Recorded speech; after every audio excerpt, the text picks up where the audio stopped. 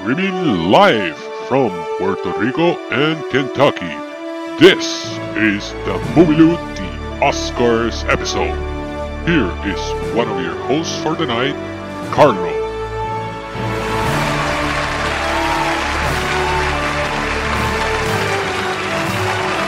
Thank you. Jennifer, you look lovely. Chris, my man, thank you. Good evening, ladies and gentlemen. This is the third Movie Loot Oscars episode, and we're honored to meet again here to celebrate the best in cinema. For that, please allow me to introduce my guest for the night, Mr. Brian Clarkson. Let's go. The Oscars Loot. Hello, looters. Welcome to the Movie Loot. It is March 2023, and we're hurling towards the Oscars like a ball of fire that leaves an endless mess on its way, much like the ceremony. And to join me in this debacle, I'm really happy to have a great internet friend, Brian Clarkson. I'm so happy to have you here, Brian. Nice to be here. Brian is one of those internet friends that I've known for a good while. How long has it been that we've been knowing each other? I think it was back maybe when Rotten Tomatoes forums were a thing. Yeah, so it's been a while then because we interacted in Rotten Tomatoes forums, then we ended up in Corey, and now we are in movie forums, right? So it's been a while. It definitely has. Yeah. So we've been hanging around, like I said, around multiple film forums through the years, more like bouncing around every time one of these film forums closes. We end up falling or bouncing into another one. So we know each other for a while. And again, I'm happy to finally talk with you face to face. This is the first time, not face to face, but chat with you in real time. Yeah, this is first time for me as well. Yeah. So I don't know if these are the correct terms. So Brian is a YouTuber and a Twitcher. Is that how we say it? Yeah, that would be accurate. Okay. Brian has a YouTube channel called Tickets Please, where he reviews movies that are streaming and in theaters. This is the description of his channel. Will also feature looks at classic films, documentaries, foreign films, and terrible films. Is that what you're doing in your YouTube channel, right? Yes, that is exactly what I'm trying to get towards. How many terrible films have you reviewed? Unfortunately, I have not reviewed any at the moment, but I've seen quite a bit over the years. Looking forward to one of those reviews. As for Twitch, I'm an old man, so you're going to have to help me with explaining that one. How does Twitch work? I'm still not entirely sure I know how it works. Okay. Basically, you have like a screen recording software like OBS, and you do like computer games and that sort of thing over there. Or sometimes, if you got the right setup for it, you can do like console games on there. And then you do it for various viewers that show up. Okay, so basically you're streaming while you're playing and showing everybody what you're doing in the game and all that, right? Right. Okay, so and you're trying to entertain at the same time, too. Okay, so not very far from what I thought it would be, so that's okay. I'm not that old then. So how long have you had this channel? How long have you been doing the Twitch thing? Because I've seen you often tweet about your Twitch and what you're doing, so how long have you been doing this? I think I started in December of 2020. It was just like in the middle of the pandemic. Just trying the catalyst for every podcast and every Twitch channel, yeah.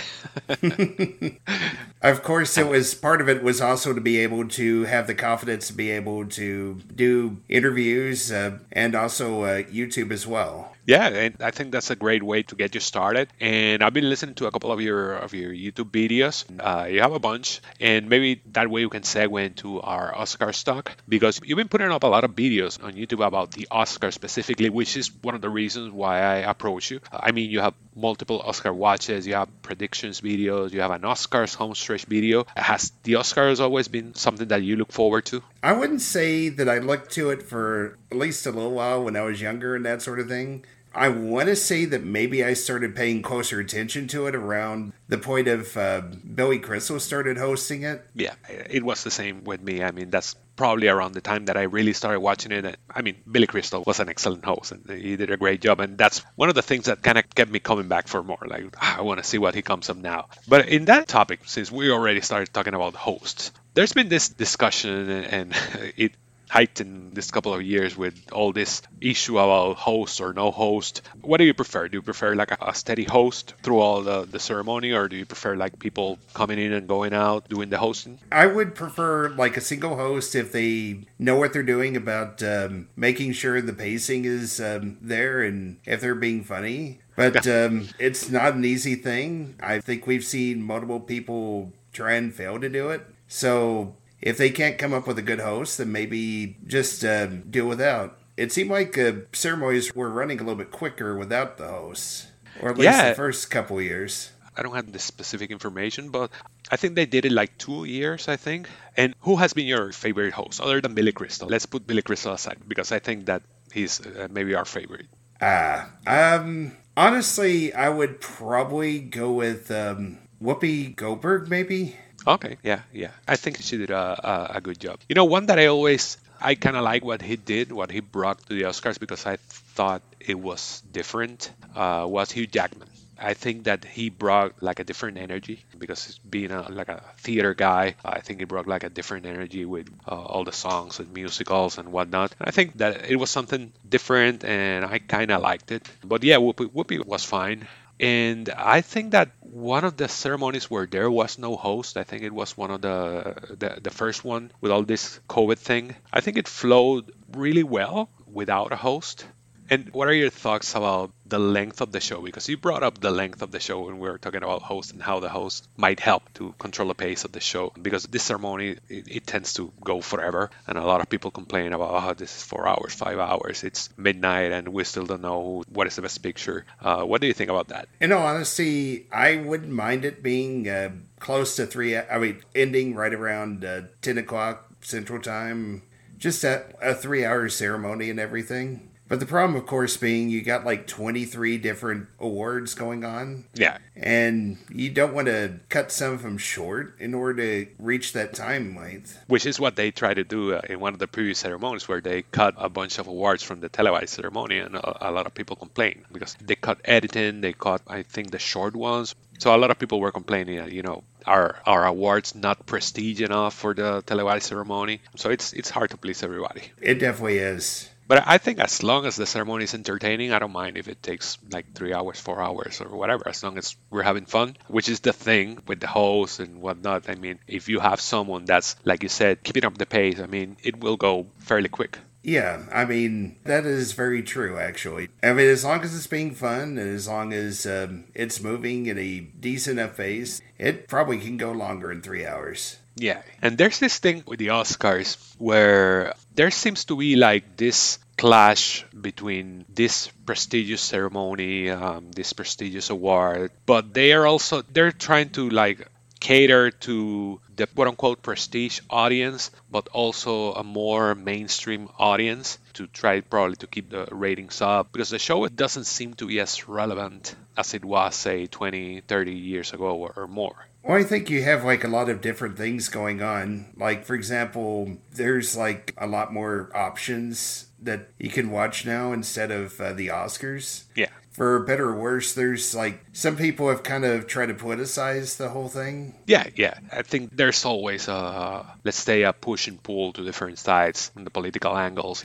Before we head into this year's Oscars, because I want to dive into this year's Oscar and see what you think about your predictions and what you think. But from the previous years, do you have a favorite Oscar moment? Yes, I mean, there's several that stand out. I'd say probably the one that stands out the most probably would be Jack Palance and his one-armed push-ups. Yeah, I think we brought it up in one of my previous episodes, yeah. It's just stuck with me, I guess, more than anything. And you said that you started to watch it around the 90s. Billy Crystal was hosting. How much do you think the ceremony has changed from then to now? It definitely has changed. In some ways, it's better because it looks like you're getting more interesting stories that are being told and more diversity and more diverse stories being told. Yeah. But at the same time, in other ways, it's, I don't know. It just feels like they really hadn't found a good host in a while that could kind of thread the needle between the popular side and the mainstream side and the, I guess, the artistic side. Yeah. So let's talk about this year's Oscars. What were your thoughts when the nominees were announced? It was like a mixture of pleasant surprises, and it felt like some of the snubs were a little bit definitely surprising. Okay, so let's start with that.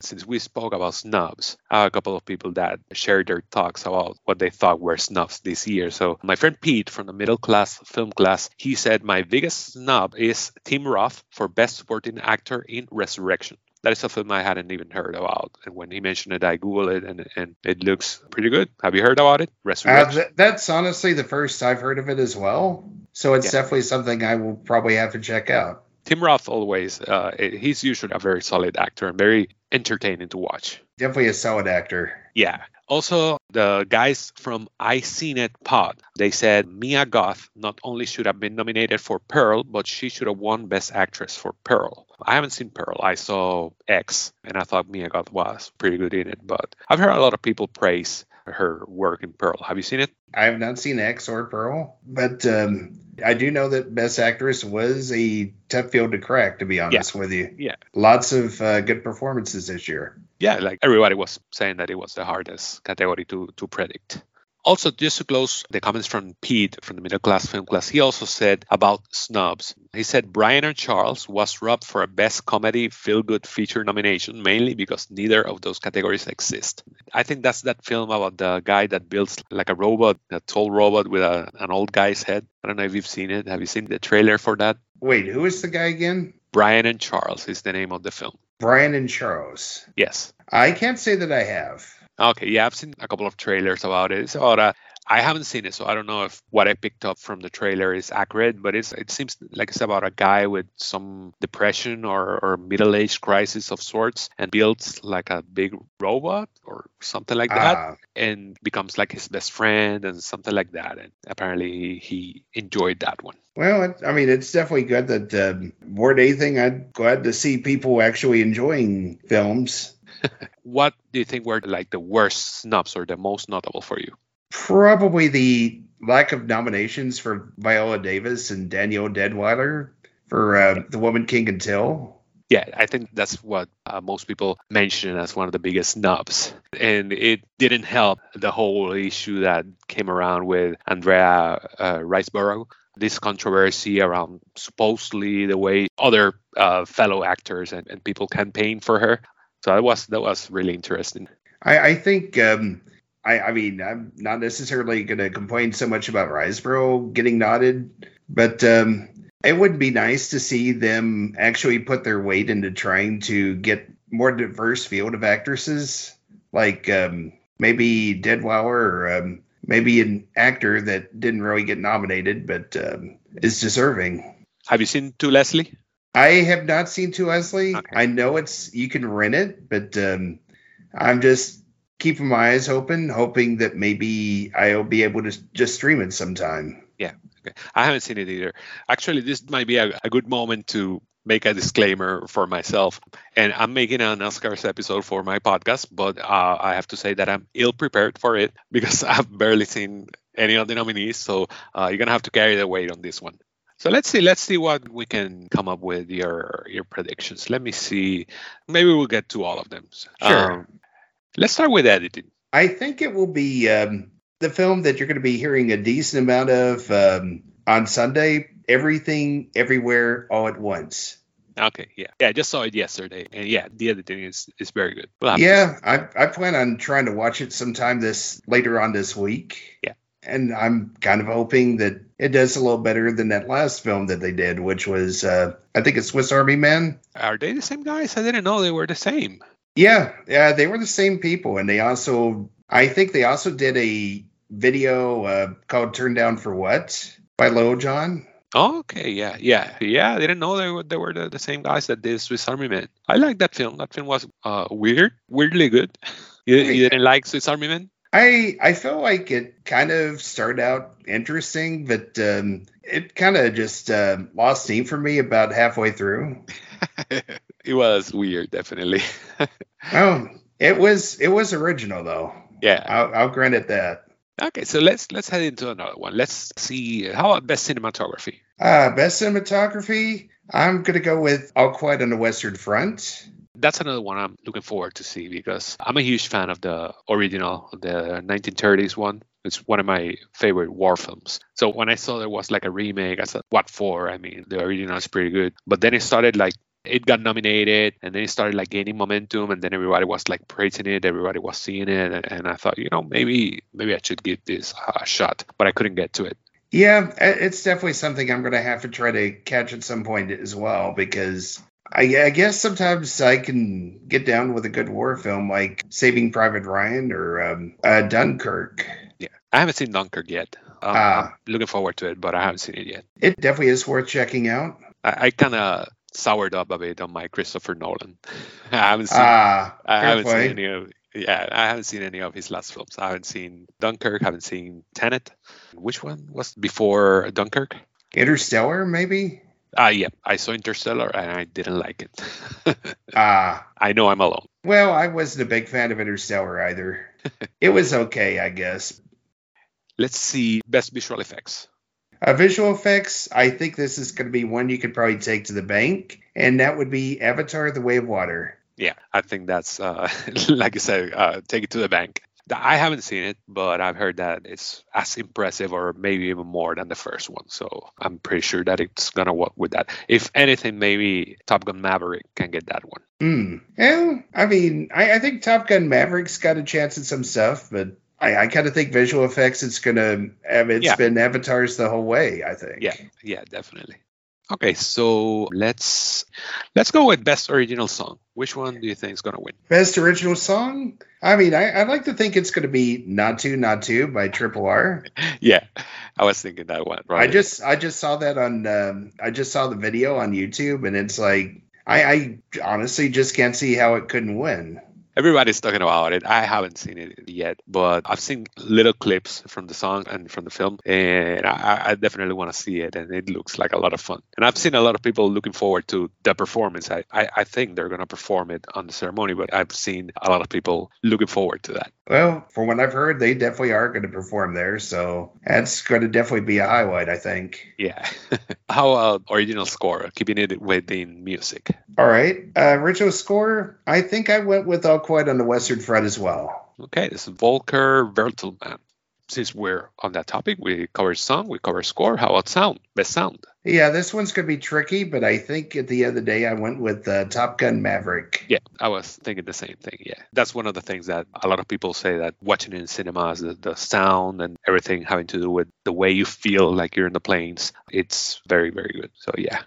Okay, I'm going to talk about this ones because this is actually one of the categories that I saw most of the nominees. And it's the best animated short film. And I've seen all but one. So I want to see your thoughts first. Which one do you think is going to win? Okay, I think it's the one that not only got BAFTA, but also got trying to think what else. I think they had like several wins. So I think it's going to be The Boy, The Mole, The Fox, and The Horse. That's the only one I haven't seen. So, yeah, I've seen the other one. I've seen The Flying Sailor, Ice Merchants, My Year of Dicks, and An Ostrich Told Me the World is Fake, and I Think I Believe It. My favorite from those four is the last one. An Ostrich Told Me the World is Fake, and I Think I Believe It. But My Year of Dicks was also pretty good. It would be my second choice. The Ostrich one is pretty good. It's a good mixture of stop motion and real life with an existentialist twist to the story. I really appreciate it. I thought it was very clever. I really did like it,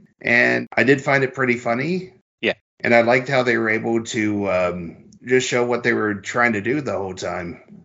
Okay, so how about best live action short film? I've seen one, but which one do you think is going to walk with the Oscar? I'm kind of thinking it's going to be Les Pupilles. Yeah, that's the one from Alfonso Cuarón. I was looking forward to that one, but I couldn't get to it. The one I saw was Night Ride from Erik Veiten and Gaut Larsen. And I thought it was good, but it's the only one that I've seen, so I don't have the frame of reference for the others.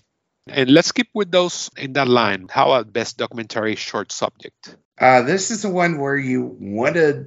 I think it's often they end up going with a personal documentary as opposed to like a nature one. And I think this year it's going to be Stranger at the Gate that wins it.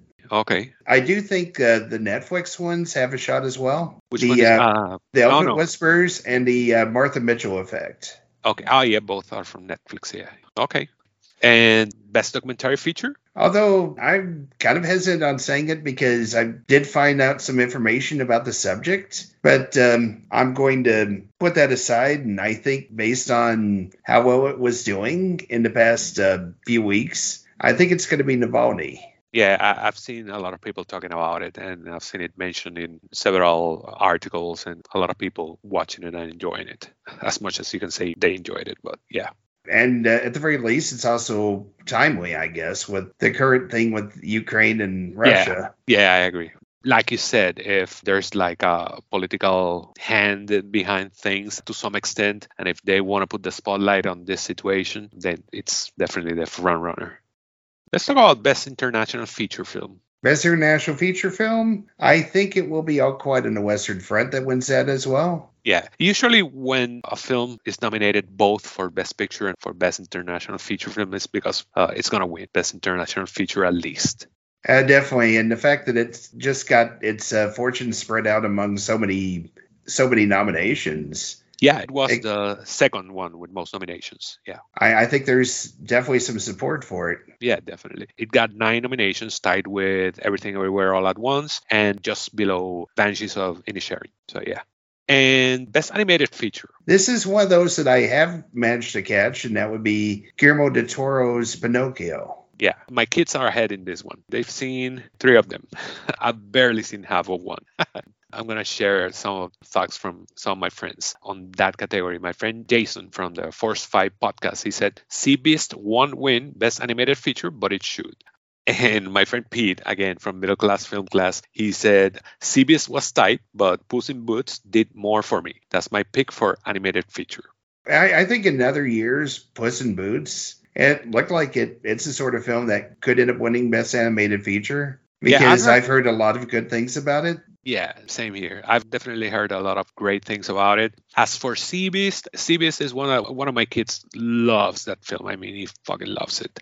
But I haven't seen it. I've seen like half of it with him, but I want to see it properly. But it looks good. It looked like a good film. Yeah, it's definitely something I'm going to have to check out as well. Okay, so let's pause for a bit here. What do you want to see different this year in the ceremony? That is a good question here. What do I want to see that's different? I think probably what I'd like to see that's done a little bit differently is maybe not trying to rush those people that are doing speeches off the stage. Oh, yeah, that never feels good. I mean, some people have waited maybe their entire lives for this one moment, and it's like, after so long, the orchestra just starts playing them off, and it's like, really? Yeah. You got to do better than that. Yeah. Especially when it's one of those very emotional speeches, and they kind of like start playing on top of that. It's never feels good. Okay, so we have a couple already under our belts. So let's go with, how about Best Costume Design? All right, I'm going to go with Elvis on this one. Okay, Catherine Martin, yeah. How about Best Makeup and Hairstyling? Best Makeup and Hairstyling, I'm also going to go with Elvis. Okay, so you have the twofer for Elvis. And Best Production Design? I am going with Babylon. Okay, the sole award for Babylon. Yeah, I mean, you take one look at the clips you see, and it's like, yeah, it definitely has. I mean, it's got production design all over the place, sort of like maybe Mank from a couple years ago. Yeah, this definitely looks like that kind of film. I haven't seen it, but it seems that the reviews that it has received it's been a bit polarizing. I don't know, I haven't seen it, but it's Damien Chazelle. I've liked all of his films. I mean, I haven't seen First Man, but I'm a huge fan of Whiplash, and I'm a huge fan of La La Land. So I definitely need to get on the Damien Chazelle films because I don't think I've seen any of them, to be honest with you. I definitely recommend La La Land and Whiplash. Both are great. And I've heard great things about First Man. I haven't seen it, but I've heard a lot of people saying it's pretty good. Okay. I'll definitely have to check those out then. So let's head into the big ones. Let's talk about Best Adapted Screenplay. I end up going with Women Talking. Okay, yeah. It kind of looks like the kind of film that will get that award. That's Sarah Polley. She's usually well regarded, yeah. And Best Original Screenplay? Original Screenplay, I end up going with Everything Everywhere All at Once. Okay, yeah. In this case, I've seen Banshees and I've seen Everything Everywhere All at Once. And I prefer Banshees, but I could definitely see Everything Everywhere All at Once being awarded on screenplay. Well, The plot is very intricate, and I definitely see it winning. I mean, if Banshees won, it wouldn't necessarily be a bad thing either. Yeah. And let's see, how about Best Supporting Actress? That was one of a couple that took me a little while to try to solve. At the end of the day, I'm just going to go with the SAGs and Jamie Lee Curtis winning it for it. Oh, really? I really haven't seen the film yesterday. I would say I prefer Stephanie Zhu. I don't know if that's how you say her name, but I enjoyed her performance more. Jamie Lee Curtis was fun, but I don't think her performance was that challenging, maybe. So Stephanie Zhu is definitely the one that I would go. Kerry Condon is very good in Banshees, but out of those three, I would go with Stephanie. Well, I mean, I think I could see scenarios where it could be Kerry Condon prevailing or even Angela Bassett. Yeah, although it seems like it's kind of slid off a little bit, but I still think she has a chance. Yeah, and the thing with Jamie and Stephanie is the thing that probably they split it, the votes, the Everything Everywhere All at Once votes, and maybe it would end up going to somebody else. So we'll have to see. Wish can also happen in Best Supporting Actor. But who do you have winning for Best Supporting Actor? I'm going to go with the person who I think has been leading since the whole thing began, and that would be Ke Huy Quan for Everything Everywhere All at Once. Yeah, I think that's another one that you probably can take to the bank also. I could see, knowing the Academy, I could see a point maybe made for Brendan Gleeson, because sometimes the Academy tends to go for the older actor that has had a long career. But definitely Ke Huy Quan has been killing it pretty much every awards. So yeah, he's definitely the front runner. And I think that's where the vote splitting would probably definitely hurt right there for the Banshees, because if it was just Gleeson, I think it'd be a lot closer. Yeah. Both are very good. Brendan Gleeson, I mean, all three, out of all three, I think I would agree that Ke Huy Quan is the best. His performance is very good. He, being a film about multiverses and all that, the way he plays like quote unquote different characters, how he changes from one way to act to another is very good. But Barry Keoghan is great in Banshees, and Brendan Gleeson is great as well. So it's a close one, but I have no problem with Ke Huy Quan winning that one. So let's go with Best Actress. Who do you have? This is the challenging one with so many nominees and so polarizing, but which one do you have winning? I think it's really a two-person race between Cate Blanchett and Michelle Yeoh. Yeah. At the end, I end up going with Yeoh, but I mean, I could see it being Blanchett as well. When I saw Tar, I thought she did give a very good performance in it. Yeah, I think that they will go with Michelle as well, but yeah, I agree with you. I think those are the two front runners. I doubt that after the controversy that they're going to give it to Andrea. I don't think Michelle Williams has had a lot of momentum. And Ana de Armas, Blonde the nomination has been too polarizing. So I think that definitely doesn't have a chance. When I first heading into the nominations, I kind of thought Michelle Williams would miss, because there was some talk about it being, is it a supporting performance? Is it a leading performance? Yeah. And I thought she'd just miss out altogether. Yeah, I will definitely agree that Armas probably the best part of Blonde, but I wasn't eagerly looking forward to seeing the film, and I'm still not. And Riseborough, I think the nomination's just going to have to do, because it's one thing to get nominated. It's something else to try to win over all the Oscar voters. Yeah. And how about Best Actor? I'm going to go a bit rogue here. And I know a lot of people have been talking. It's either going to be Austin Butler or it's going to be Brendan Fraser. But I think it's going to go to Colin Farrell for The Banshees of Inisherin. I agree.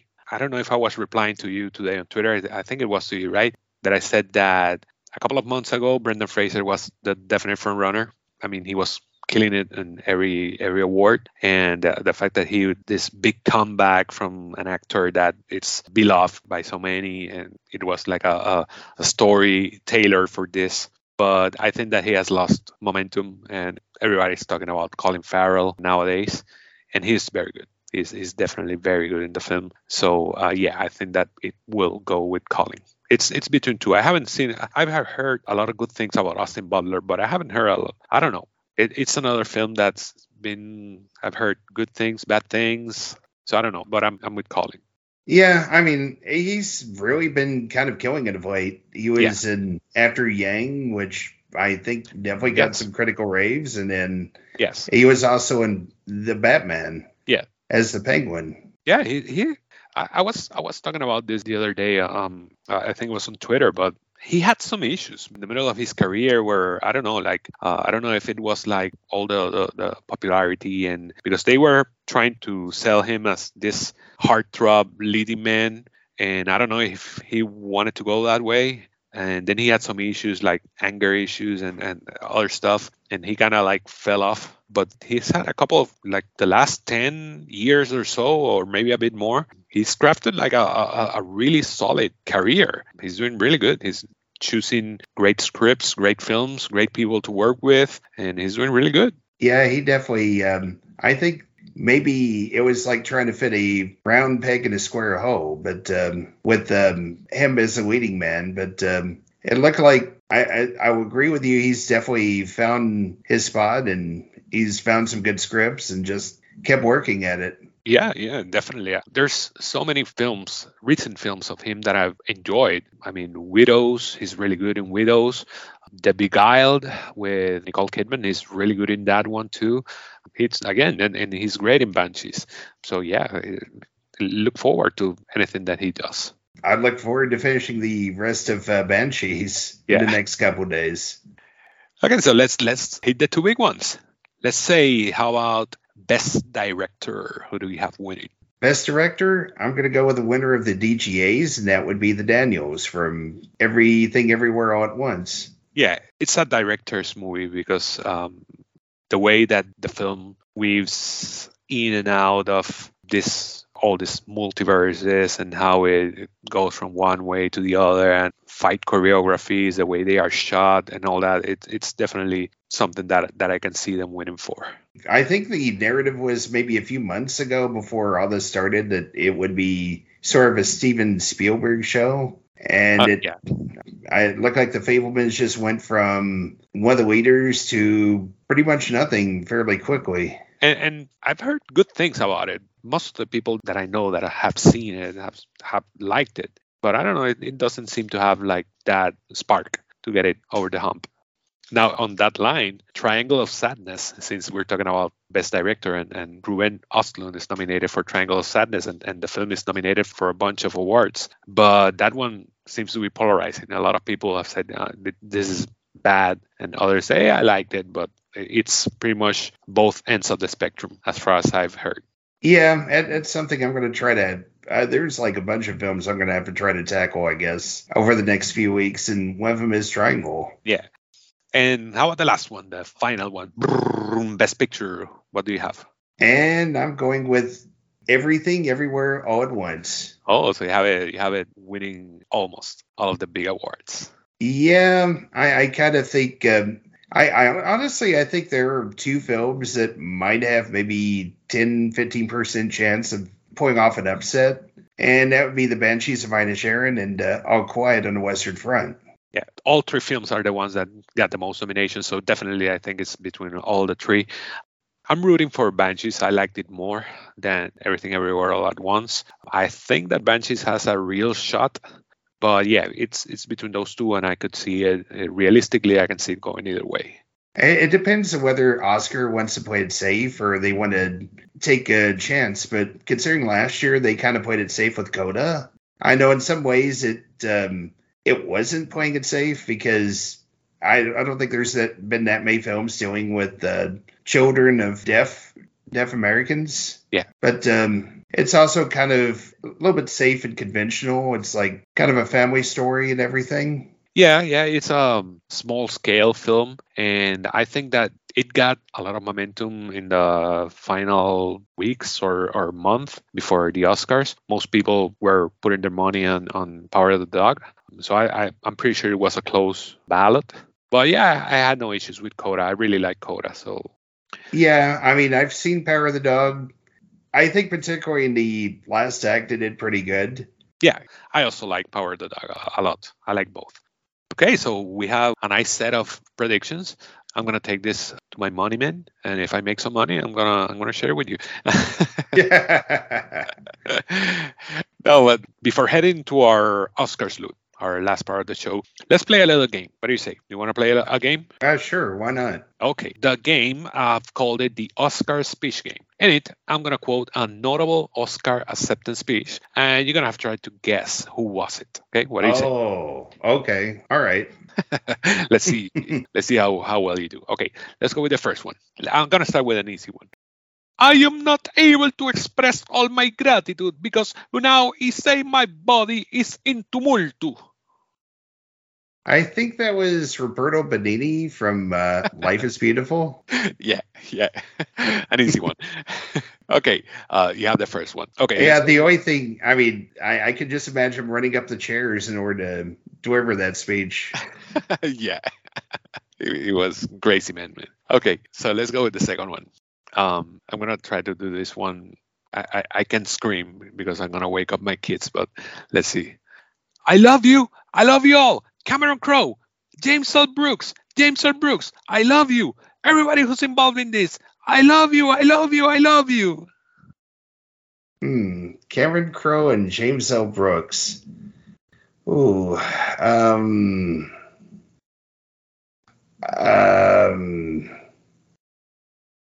don't know. For some reason, I want to say maybe it's Jack Nicholson, but I'm probably thinking it isn't. When have you seen Jack Nicholson as energetic as that? No, it's Cuba Gooding Jr. from Jerry Maguire. Oh, yeah. Okay. Jumping around and woo! Okay, let's go with the third one. I wanted more than anything to have your respect. The first time I didn't feel it, but this time I feel it, and I can't deny the fact that you like me. Right now, you like me. I think that would be Sally Field. Yes. Okay, those are bits from the speeches, but this one I'm gonna read the whole speech. Okay. Okay. So here it is. Oh, it's my privilege. Thank you. I think that might have been Joe Pesci. Yeah.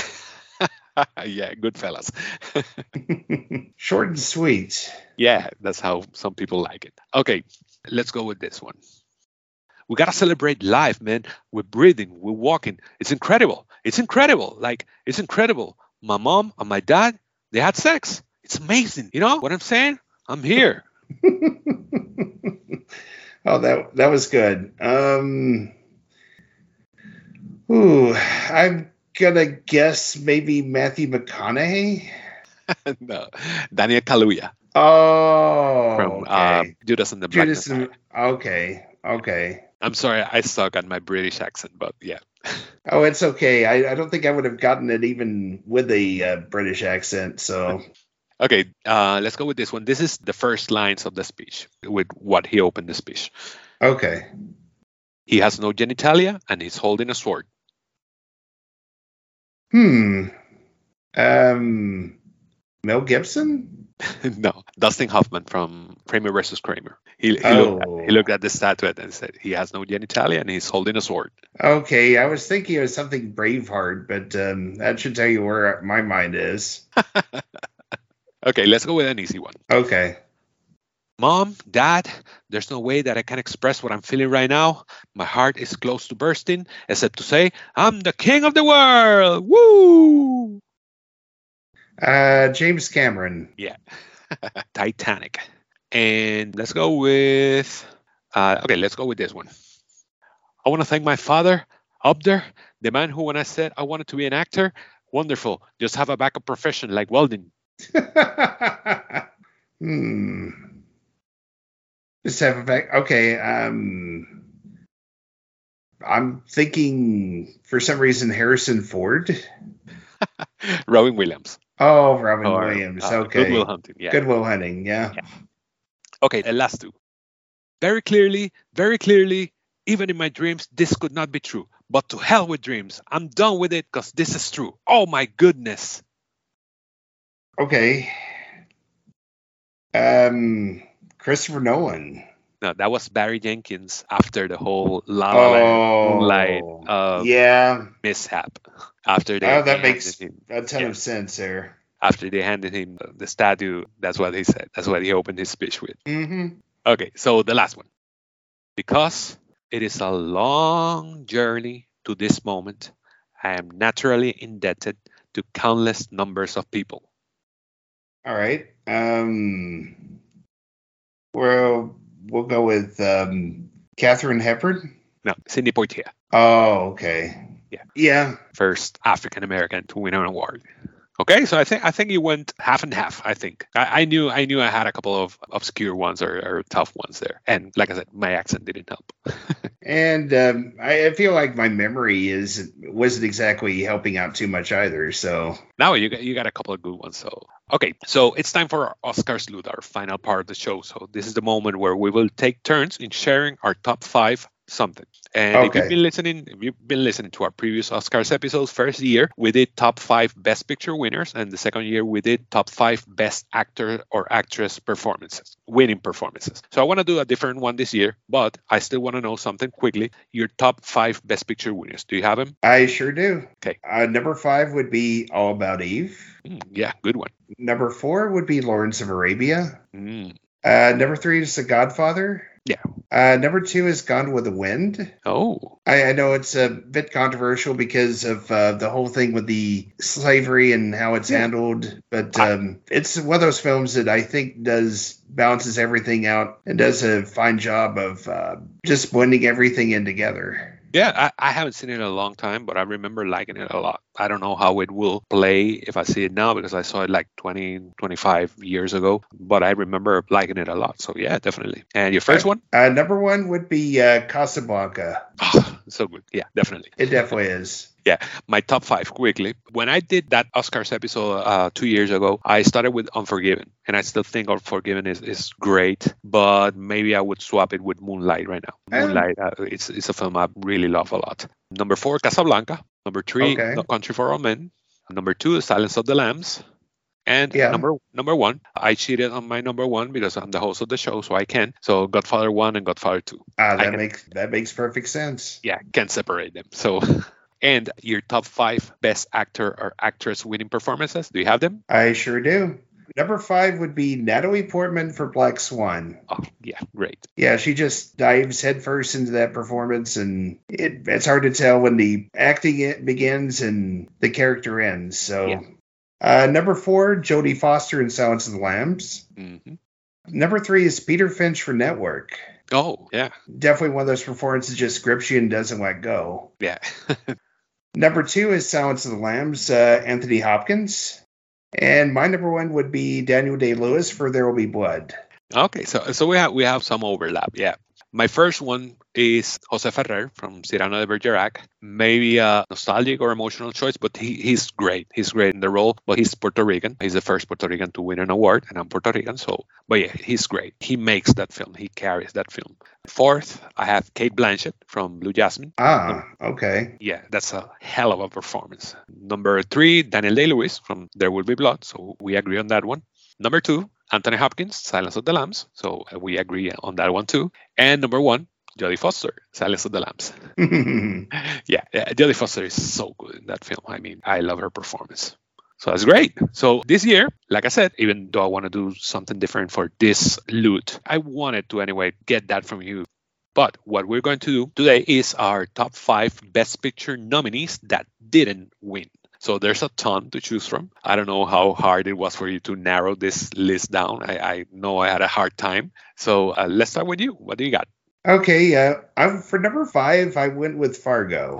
Oh, yeah. It's definitely a film that does a great job of setting you into a unique place and time. In this case, the Upper Midwest. It has a nice mix of humor, drama, and horror, led by a pregnant Frances McDormand as the determined cop trying to solve the case. But I feel like the acting is definitely on point as well. And of course, it's a Coen Brothers film, so the writing definitely is on point. I definitely agree. It would definitely be on my list. I'm going to preface my list saying the following. I didn't exactly went with my top 5. I went with 5 that I really want to put the spotlight on, that I really love. they are anyway films that I loved a lot. But if I went with my favorite ones, I mean, everybody knows that Shawshank Redemption is my favorite film, so it would probably be number one. There's Pulp Fiction, there's Citizen Kane, Sunset Boulevard, and a lot of the films that would have made my top five, I've already mentioned in other episodes for different loots. For example, Sunset Boulevard, I mentioned it among my top five noir films.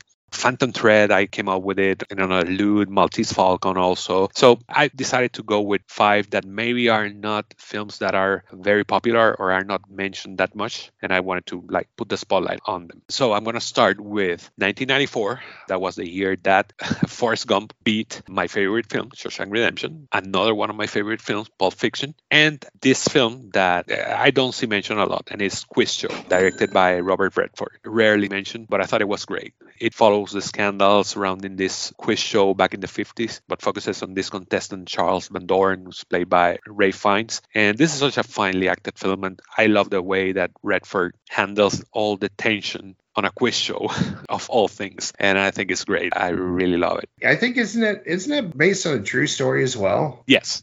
It is based on some investigations that were made against this show because they found that one of the contestants or some of the contestants were fixing the wins. Yeah. Okay, so let's go with your number four. All right, for number four, I went with Brokeback Mountain. It was another case of being in a unique place and time. Yeah. This time in the Wild West. It tackled the true love story between two cowboys stuck in a world that happens to be hostile to their relationship. Of course, they have to try to adapt to the world. They find people they can, quote, love. But it feels like it's one of those relationships that they try to do the best they can, but it just never seems like they could fill that hole. Yeah, it's definitely a great film, and it's another one that would probably be on my list or be close to my list. It's definitely a great one. And this was the year that Crash won, right? Yes, it was. Yeah, that's what most people are lashing out against because Crash is one of the most polarizing winners out there. Well, I'd probably be among those, to be honest with you. Okay, so let's go with my number four. My number four, I went with Johnny Belinda from 1948. This is directed by Jean Negulesco. It was nominated in 1948, but lost to Laurence Olivier's Hamlet, which I haven't seen, so I don't know how worthy or not that win was. But anyway, Johnny Belinda stars Jane Wyman as a very smart, very intelligent woman who happens to be deaf-mute, and a doctor played by Lou Ayres who starts tutoring her. But everything changes when she's raped and ends up pregnant. So this is a film I saw several years ago, and it always stuck with me for many reasons. First, it is a film that starts pretty much like a romantic film, but then takes this dark shift, very bleak turn of events. And I thought the way it handled that, it was great, especially for the time that it was released. I mean, 1948, you don't really hear or see a lot of films from that time tackling subjects like this. So I really enjoyed that. The way that it presented that, it's very good. Jane Wyman is excellent in the lead role. So that's my number four, Johnny Belinda. Okay. Hey, you're definitely doing a good job of highlighting films that I hadn't seen yet. And I'm sure the same thing is probably true for a lot of people that listen to your podcast. Yeah, that's what I really enjoy bringing quote unquote obscure films or lesser known films. So that's what I wanted to bring up. How about your number three? Number three, I went with Boyhood. Oh, yeah. It's a movie that, of course, a lot of people have talked about the technique about it, how it was filmed over a number of years. But what really captured my attention is how it managed to make a boy's coming of age into a first-rate thriller where you're kind of holding your breath, hoping that he makes the right decisions and moves and doesn't mess his life up. It's a film where the quiet moments reconcile as the more spoken-out moments. Yeah, I agree. I love this film. It's really, really good. And I love that. I love the way that you see from the perspective of the movie, but also from the perspective of the cast involved, how you see this boy growing up and him facing different situations and different issues in his life. I really enjoyed it. It's definitely a great film with some great performance. Ethan Hawke is great in it. And the kid, I forgot his name right now. Elmer Coltrane. Yeah, Coltrane, yeah. And he's really good too.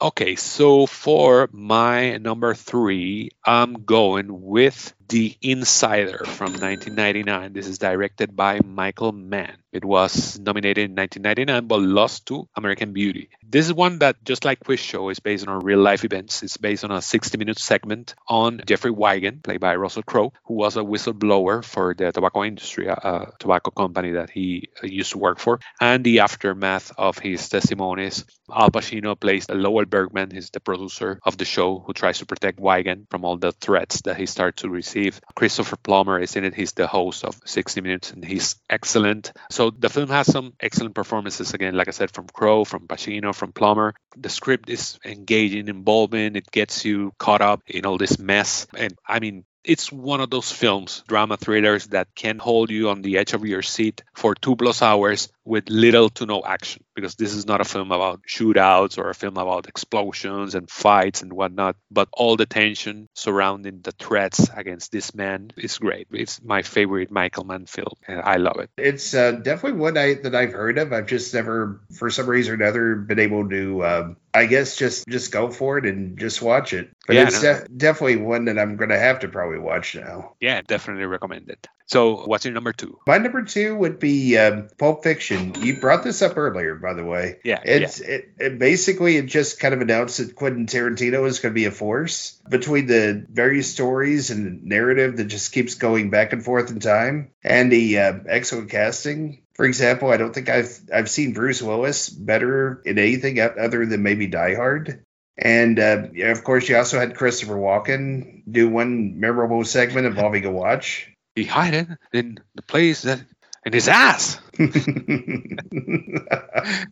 It's a great film, definitely. It's one of my probably top 10, top 20 favorite films, so it definitely would have made my list. It's great. I mean, what else can we say? I've made an episode on Pulp Fiction. I did an episode analyzing just one scene, the famous Jules and Brett scene, the exchange between Jules and Brett, and I did an episode just talking about that scene and how well it is directed and staged and written. So yeah, it's definitely a favorite of mine as well. Okay, so for my number 2, I'm going with The Heiress from 1949. This is directed by William Wyler. It was nominated in 1949, but it lost to All the King's Men, a film that I saw recently, and it's very good also, but I prefer The Heiress. And The Heiress follows this woman, Catherine, played by Olivia de Havilland, who is a naive, shy, and is usually dismissed by everybody, including his father, because he's awkward and everybody assumes that she will never get married, until Morris, played by Montgomery Clift, a young and handsome man, starts courting her.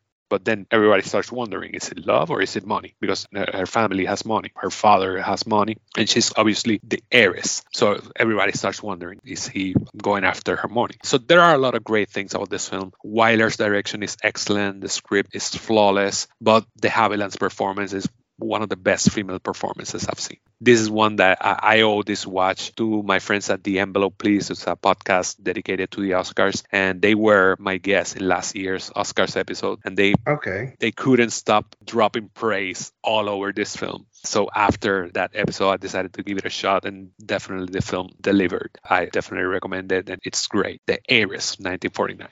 Okay, so go with your number 1. All right. My number 1 film, lost in the year that The Bridge on the River Kwai won. And that would be 12 Angry Men. Yeah. It's a tense thriller about 12 people debating the verdict of a young man accused of murder. It kind of opens the door to show how a jury can be influenced by their own prejudices and thoughts, to not be impartial when it comes to deciding the fate of other people. And of course, it's well cast. It's probably one of the most tense one-room thrillers that you can stumble across to. It's one of those cases. I love the film, and it's one of those cases where you wonder, kind of similar to what I was talking about with The Insider, how can you make a film as tense as this just with 12 people talking in a closed room and nothing more? It's incredible, and it has some, like I said, great performances. And yeah, I definitely love it. 12 Angry Men. That year was, you mentioned Treasure of Sierra Madre, which is another one that could have been on my list also, because that's another great one. So yeah, for my number 1, I went with LA Confidential from 1997. This one's directed by Curtis Hanson. It was nominated in 1997, but lost to that little film about the boat that sank.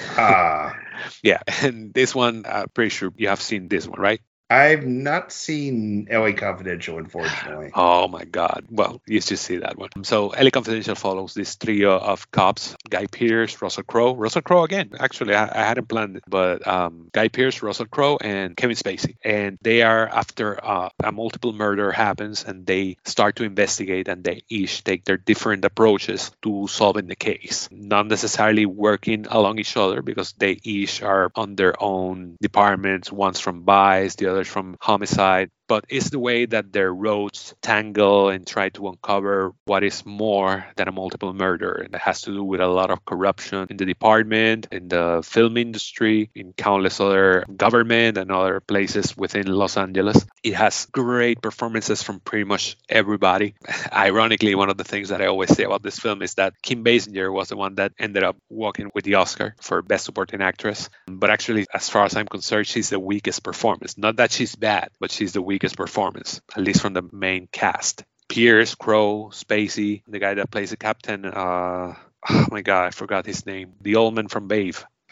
James Cromwell? James Cromwell is the police captain. He's excellent. All four are excellent. David Strathairn has a supporting performance also. He's great as well. It's a hell of a cast. The script is so, I don't want to say convoluted because it's not, but it's so intricate and it takes you down roads that you wouldn't expect. And then when it springs those surprises in you, it kind of goes like, oh, I wasn't expecting this. It's definitely great. I definitely recommend it to you if you haven't seen it. If you haven't heard anything about the film, better yet, just try to prioritize it as much as you can and watch it because it's definitely an excellent film. Okay. I'll definitely be sure to check that one out. And like I said, those are 5 that I love, I genuinely love, but that I wanted to put the spotlight because they are not as many. Maybe like Confidential is the one that's more well known. The other ones you don't really see mentioned that much. But do you have any others, let's say, honorable mentions? I can think of one that didn't even get nominated, but I definitely should have at least got nominated, if not won flat out. And that would be Do the Right Thing. Oh, yeah. 1989 also? 89 yeah, or 90, right?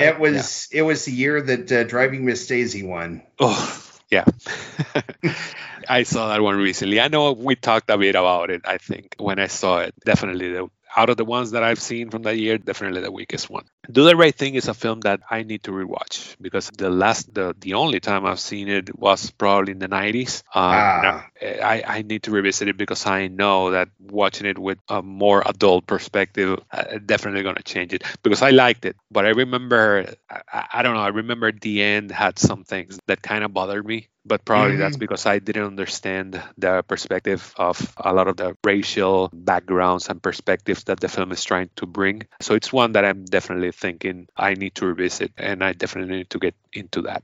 As far as I'm concerned, Citizen Kane is a great film. Maltese Falcon is an excellent film. I mentioned Sunset Boulevard. I will definitely concur with you on Maltese Falcon. Yeah, it's definitely. I actually brought it up in one of my previous loots. I don't remember what was the loot about. I think it was either the noir loot or debut films. I think we talk about it as well because it's the debut film from John Huston. Sunset Boulevard, I mentioned it. Chinatown is a great one. There Will Be Blood. That was the year that No Country for Old Men won, but No Country for Old Men is excellent as well. It definitely was a tough choice that year between those two. Yeah.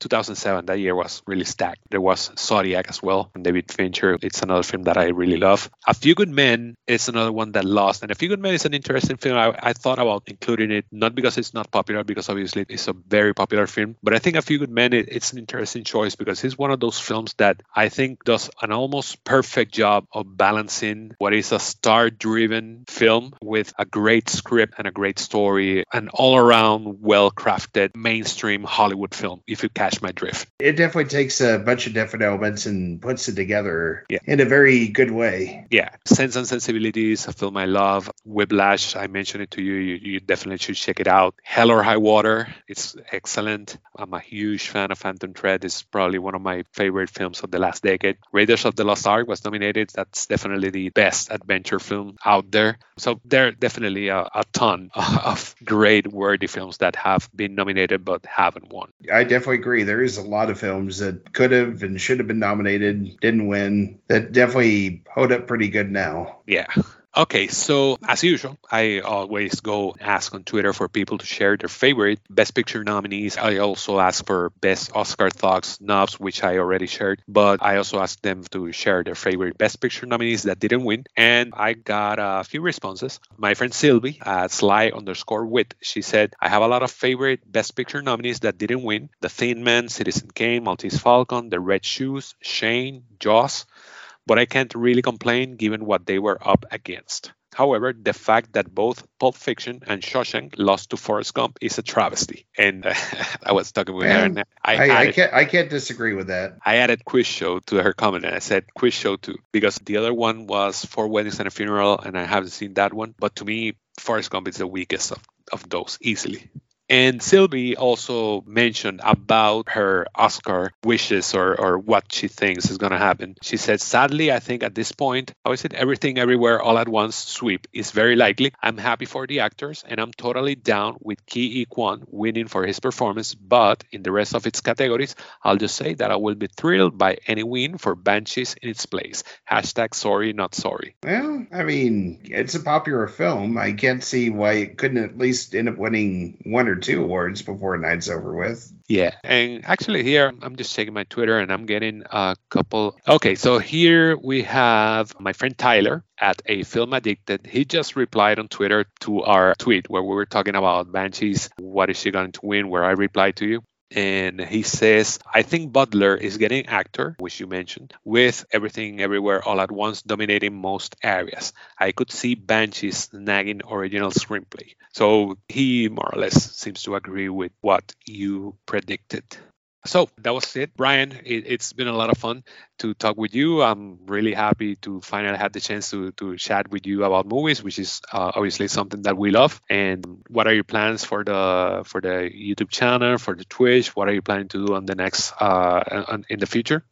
For me, the plan is to do more individual reviews on my YouTube channel and start ramping up production so that maybe I can have more content when the Oscars are not happening.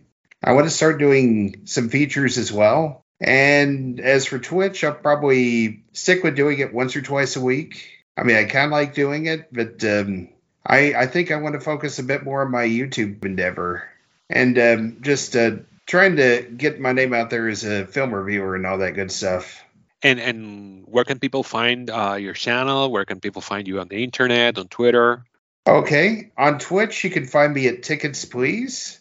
That's the name of the account there. On YouTube, the film review channel is Tickets Please Reviews 1079. On the gaming channel, it'd be Tickets Please Gaming, and on Twitter, I'm known as Tickets Please 6 over with the gaming channel, and the film review one is at Brian Clarkson 5. So I definitely recommend everybody to follow Brian, to check out his YouTube channel, his Twitch, and everything else. A lot of great content for you to check out. So definitely pay attention to that. See what he has to share when the Oscars wrap up. Are you going to do like a wrap up after the ceremony? I am definitely going to be doing like a post Oscars thing where I just check out how well I've done with the predictions and everything.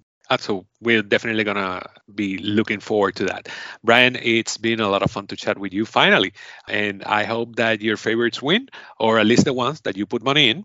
I hope that I hope that your channel keeps growing. And I definitely wish you the best in the future. Thank you very much. I definitely like being here today. Same here, man. Take care and look forward to having you again. Look forward to stopping by again. Definitely. Take care. All right. You too. So that was it for our Oscar salute. Once again, we want to thank Brian for his time and insight, and you for listening for the last 4 hours. I was your host, Carlo, from the Movie Loot. With nothing else, we say goodbye to you all. That's it. No big speech, no fanfare, jokes, or slaps. Just a soothing sense of satisfaction that we've awarded the best of cinema, which we won't regret after. No, we won't.